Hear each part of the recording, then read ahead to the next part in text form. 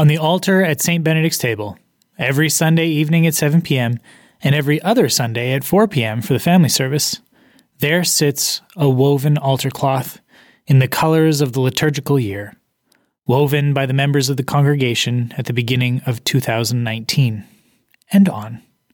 Here's the story of where it came from and where it went.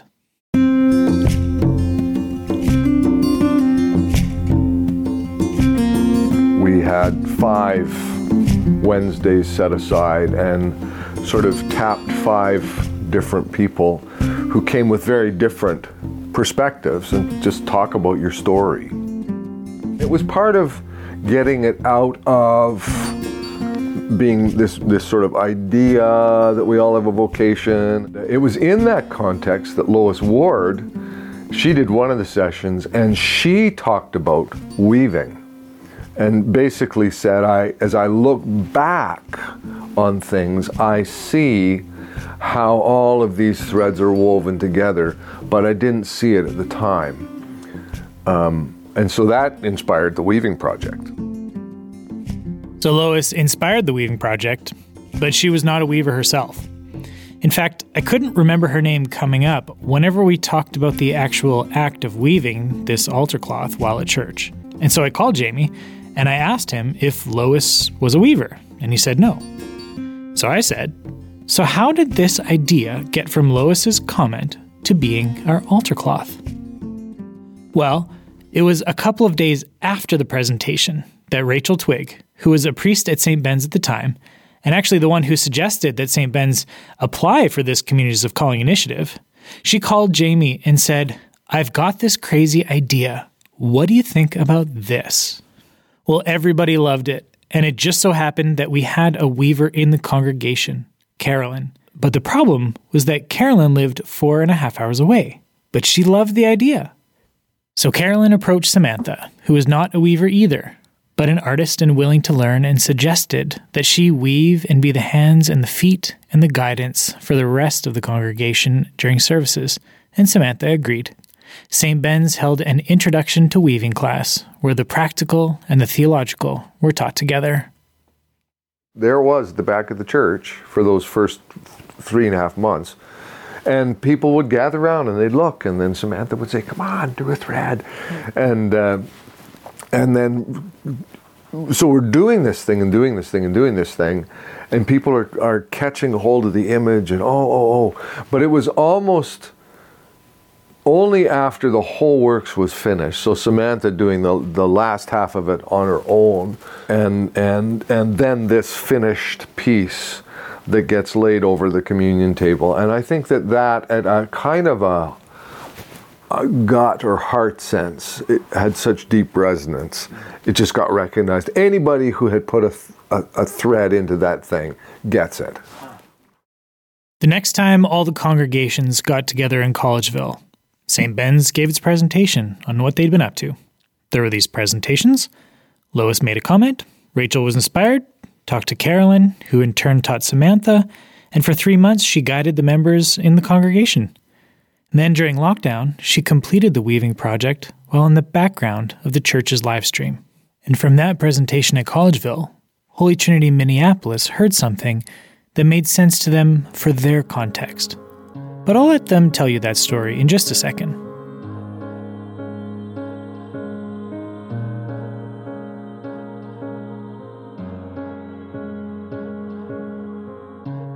This episode is about the power of story and community, how it forms our calling and the direction of our lives. Now, it's not that Holy Trinity Minneapolis heard a call from St. Ben's, but rather that they were called by God through the story that they were telling. Kathleen Callahan, who is also a part of the Collegeville Institute and an expert on calling and vocation, wrote a book called The Stories We Live. In that, she writes, Paul recognizes that the Spirit of the risen Christ continues to work through us.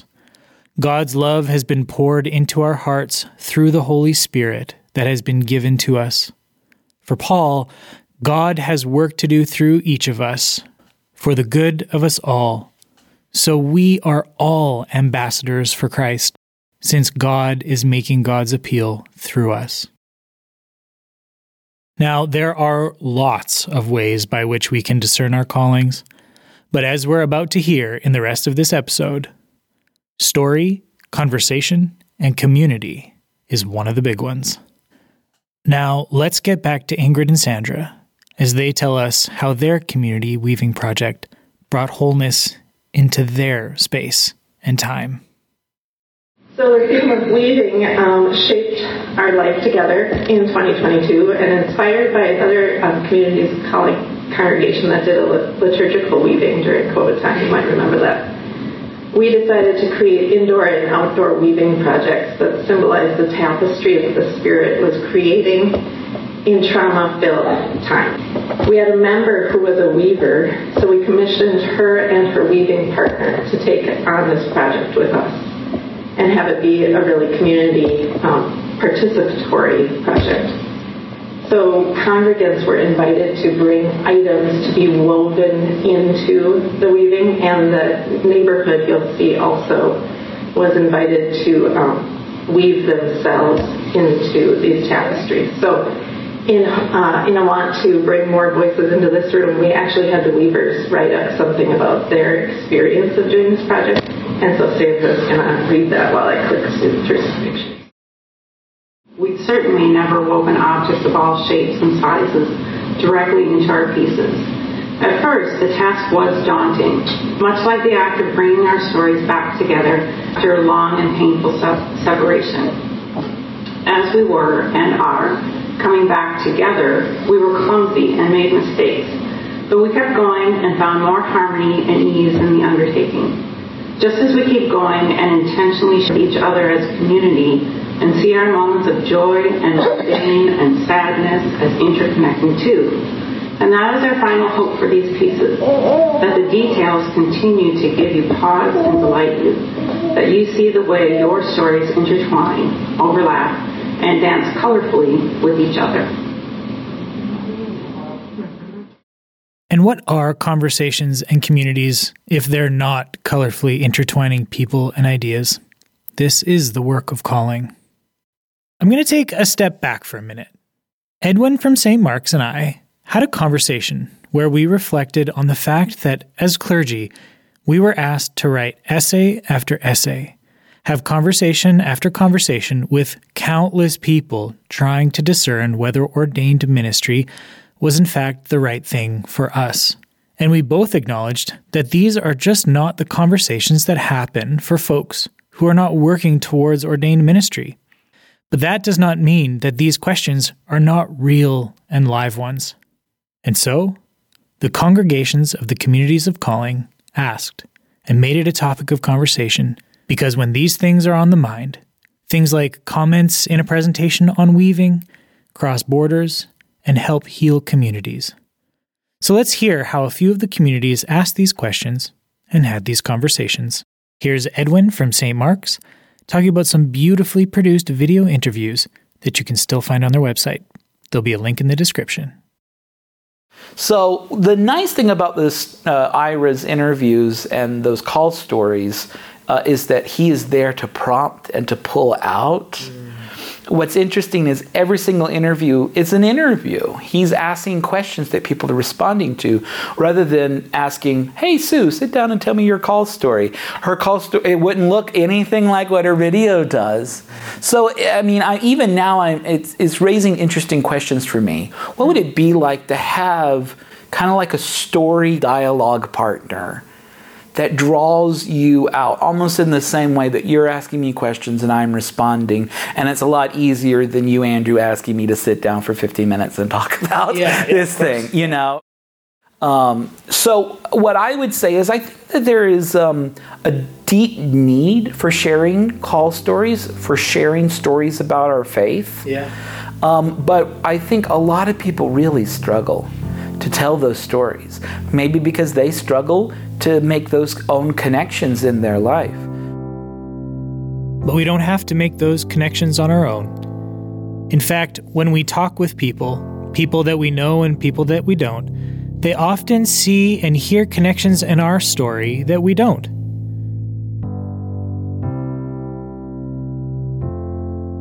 West Morris Free Methodist Church in West Indianapolis went through a program called Mission, Vision, Values. And while Kristen is about to talk about how churches go about discerning who they are in the place that they are and the work they have to do there, all of these concepts scale down to the personal level. It's just a matter of finding the right people to talk with. Here's Kristen. I would say, first and foremost, get somebody in the room with key representative leaders from across the church at the table to focus and wrestle with, who are we? Who have we been through the years? Who's God inviting us to be? Why do we exist in the world? And what are we working towards? That's the mission, vision, values process. And then what are some non-negotiables about how we exist that are never going to be on the table? You know, what is a given for how we're going to engage partnerships, receive grants, do the work of whatever God is inviting us to do. And yes, we had the advantage of paying a consultant with the grant funds. Yeah. But there are people within your denominational structures, you have peer friends who went through the process themselves and had grant money to do it, and they can turn around and, like, I could do it for another church because we've been part of the process. Rachel could do it for another church because she's been part of the process. So surely there is somebody who could come in as an outsider, and that's key, as an outsider to ask the hard questions and to help a group process who are we and what is God calling us to do. Edwin was blessed with a videographer and talented interviewer in his congregation. And Kristen had some grant money, so they could hire a firm to help them ask the questions they needed to ask. But it does not need to be so complicated. Here's Stephen and Kim from St. Paul's, then Lynn from St. Matthew's, and Sarah from St. Ben's, talking about some of the changes they saw after a few years of just making calling part of the conversation.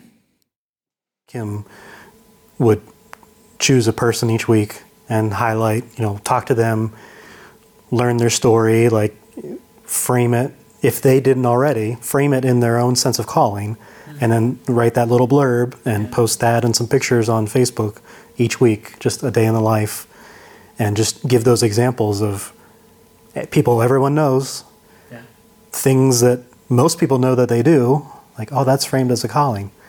And we really noticed in that year, people used that language. Really? They really did. I mean, they talked about, I never thought of that. And they would say, I have this calling, or I have these callings. And they really did pick up that language. Sometimes I would, send a message, and I word it, just share what you do and what you love, to get people to think a little bit more broader, that these are what you love leads to what you're called to do. And you can use those things as a way to bring good and hope into the world. And so I did. I loved when people said, I had this calling from a kid. I knew I wanted to be a nurse. I knew I wanted to work in this field. So it was there. It just took a little bit of asking the right questions at the right time. And well, I think it really validates the other dimensions of people. I mean, I don't think most people would think that the fact that they can arrange flowers or the fact that they can make pickles or whatever would really be all that important. Yeah.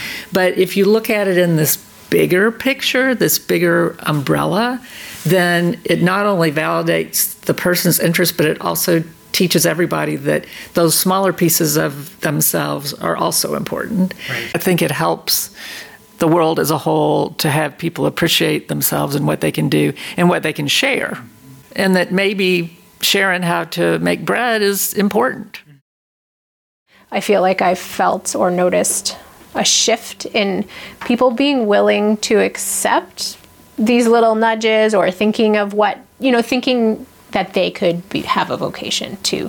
And so I noticed, particularly with the Artist in Residence program, which we had run for many years before Communities of Calling, people suddenly felt a lot more comfortable kind of trying on a role. Maybe they don't want to call themselves an artist officially, but they're willing to apply with a project in mind, or to explore that side of themselves. And then I've had people specifically say they never would have called themselves a musician, but they felt, you know, with all the exploring of vocation that maybe they could, and they were going to try it on. Nurses, artists, and you heard it right, arranging flowers and making pickles. One of the main initiatives that St. Matthew's put on was called skill sharing, and it really challenged the idea that calling had to take a particular shape. Again, through a conversation while on retreat at Collegeville, they came up with this idea. But why don't we have Sarah explain how this initiative went? Because when I asked her what her highlight of the whole program was, instead of referring to something from St. Ben's, she went straight to the skill sharing program from St. Matthew's. And as someone who's called to be a teacher, that makes perfect sense. Here's Sarah again. As a community, they realized that they had so many interesting and talented people right within their own community. And so they put together a program that was asking community members to teach something to others. Yeah, St. Matthew's. Yeah, so for example, they had like a cooking class where someone was really good, I think, at baking bread, which is a really funny, in hindsight, given the sourdough craze of the pandemic. But I think they went and, you know, taught everyone how to bake bread in one evening. And then, you know, some of the other classes were different cooking things or different skills. And I thought it was, as a teacher and as someone who just loves when someone's passionate about something and learning about that from them. It was such a great way to come together as a community and learn together and celebrate each other. Yeah. And they did celebrate each other. From what I heard, the evenings where they shared all kinds of different skills, they were just a lot of fun. Benjamin himself taught one class on making country ham. And for those of you who don't know, think prosciutto, but smoked and from the southern states. As a way of sharing how this evening went, St. Matthew's actually brought some of that country ham with them to Collegeville, and they made little plates for each table, and it was delicious. But during our conversation, it was pickles that took the center stage. In fact, they became the reference point for what it meant to have a calling in the world. Because after hearing that story, and how making pickles made the world a better place through that person, it just made all the sense in the world. There was some discussion, however, that one needs to be careful not to just label every hobby or leisure activity that a person has as a calling. No. The activities needed to fulfill some categories, if you will. They had 3 questions that they asked each person who was doing one of these skill-sharing sessions. And why don't we let Benjamin jump in and talk about them? And they come for, like, I want to learn how to make pickles or bread or whatever. And then we have this much more in-depth conversation than I think you expect when you're coming to a pickle class. And so it ends up being lovely. And people really enjoy it. But it's not usually what they expect when they come. And it's only, I mean, mostly it's pickles. We ask the same 3 questions, but it leads to this, like, conversation that's pretty good. So thank you for picking that up. Those 3 questions are, do you have them memorized? Yeah. Oh, yeah. So they're in my bones at this point. Can you kind of rattle them off and then sort of...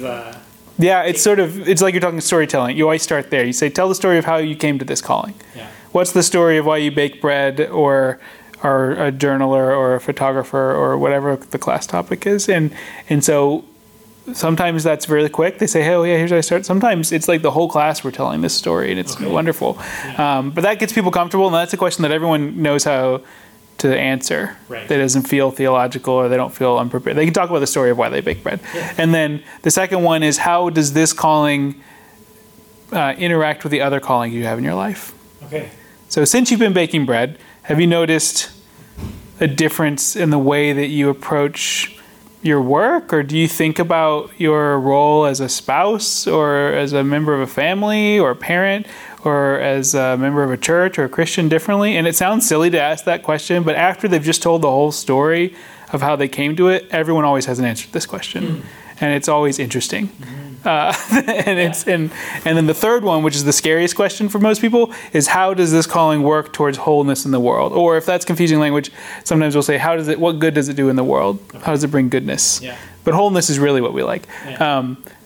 And, you know, that's usually the stretch, but sometimes it's just once you've taken step 1 and step 2 of like how it interacts with other callings, the third step of you've already probably started talking on how it changed your life for the better. So how does it change the world for the better? Isn't actually as big a jump as you might think. Right. And it's kind of beautiful conversations that it's okay. We're totally comfortable being slightly ridiculous, asking how pickles make the world a more whole place. But people usually have an answer, and it's kind of fun, and it's a little fun, but it's also serious, and people have good answers. And so it's a good series, and they kind of work up to each other.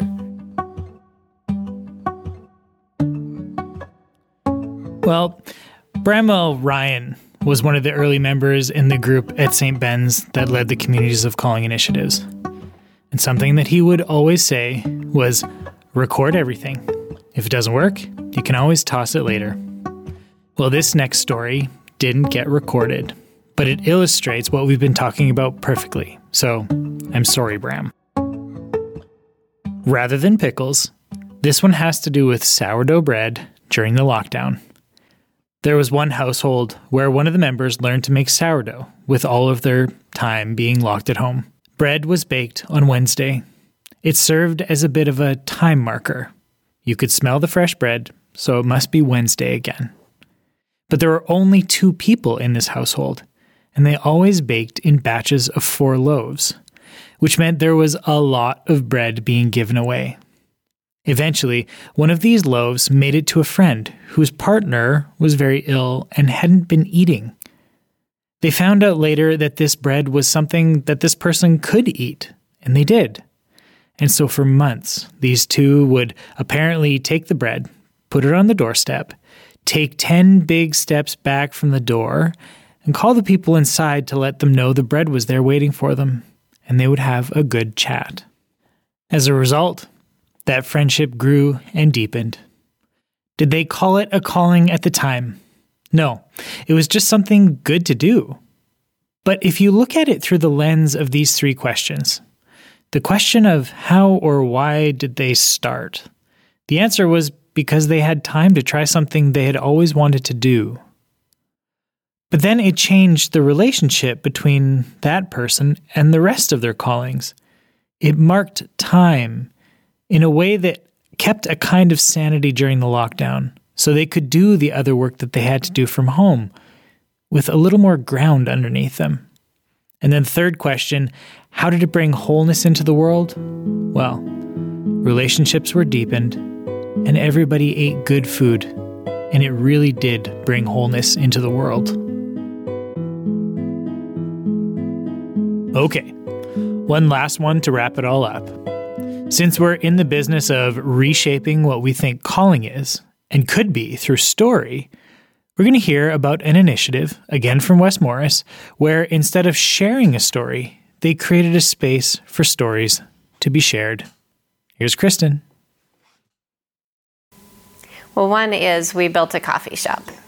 Cool. So our neighborhood is a food desert, a shopping desert, a coffee shop desert. There really are not gathering places. If somebody wanted to get together and encourage one another or just meet together. And so we had some unused space. We have lots of unused space, and kind of in the middle section of the building with exterior doors to the main West Morris Street, we reimagined an old nursery, a broad hallway, and a sitting area. Took down walls, created a coffee shop. And that coffee shop is intended to be open to the neighborhood. There's a counter space, like an L counter, which behind that we've got the coffee machine, and we can set out the pastries and things there. There's a little sink and lots of cupboard space. And then we've got 4 or 5 tables and kind of a long bar area that may have about 8 stools at it. And I think there are outlets up there, aren't there, for like if you would want to plug in. And then on the lower level, there's some lounge chairs. And like we said, we left the walls intentionally blank, and we had a couple of painting afternoons, and we painted pictures to put up, and we've changed those out a couple of times with photographs, and hopefully that will lead to other art projects. I worked in a coffee shop for a long time. Oh, the stories I could tell. West Indianapolis is a rough place. We'll hear more about that later.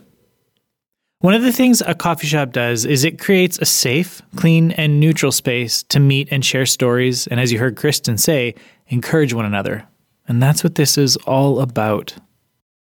And that story leads us nicely into next episode's topic. It'll be 2 weeks from now, which is on how whole communities and congregations, as opposed to individuals, can be called in an equally dizzying array of directions in their response to the questions, who are we? How can I help? Who can I help? What are we good at? What do we love to do? And how do all those things fit together to keep building up the kingdom of God? Until next time, God bless.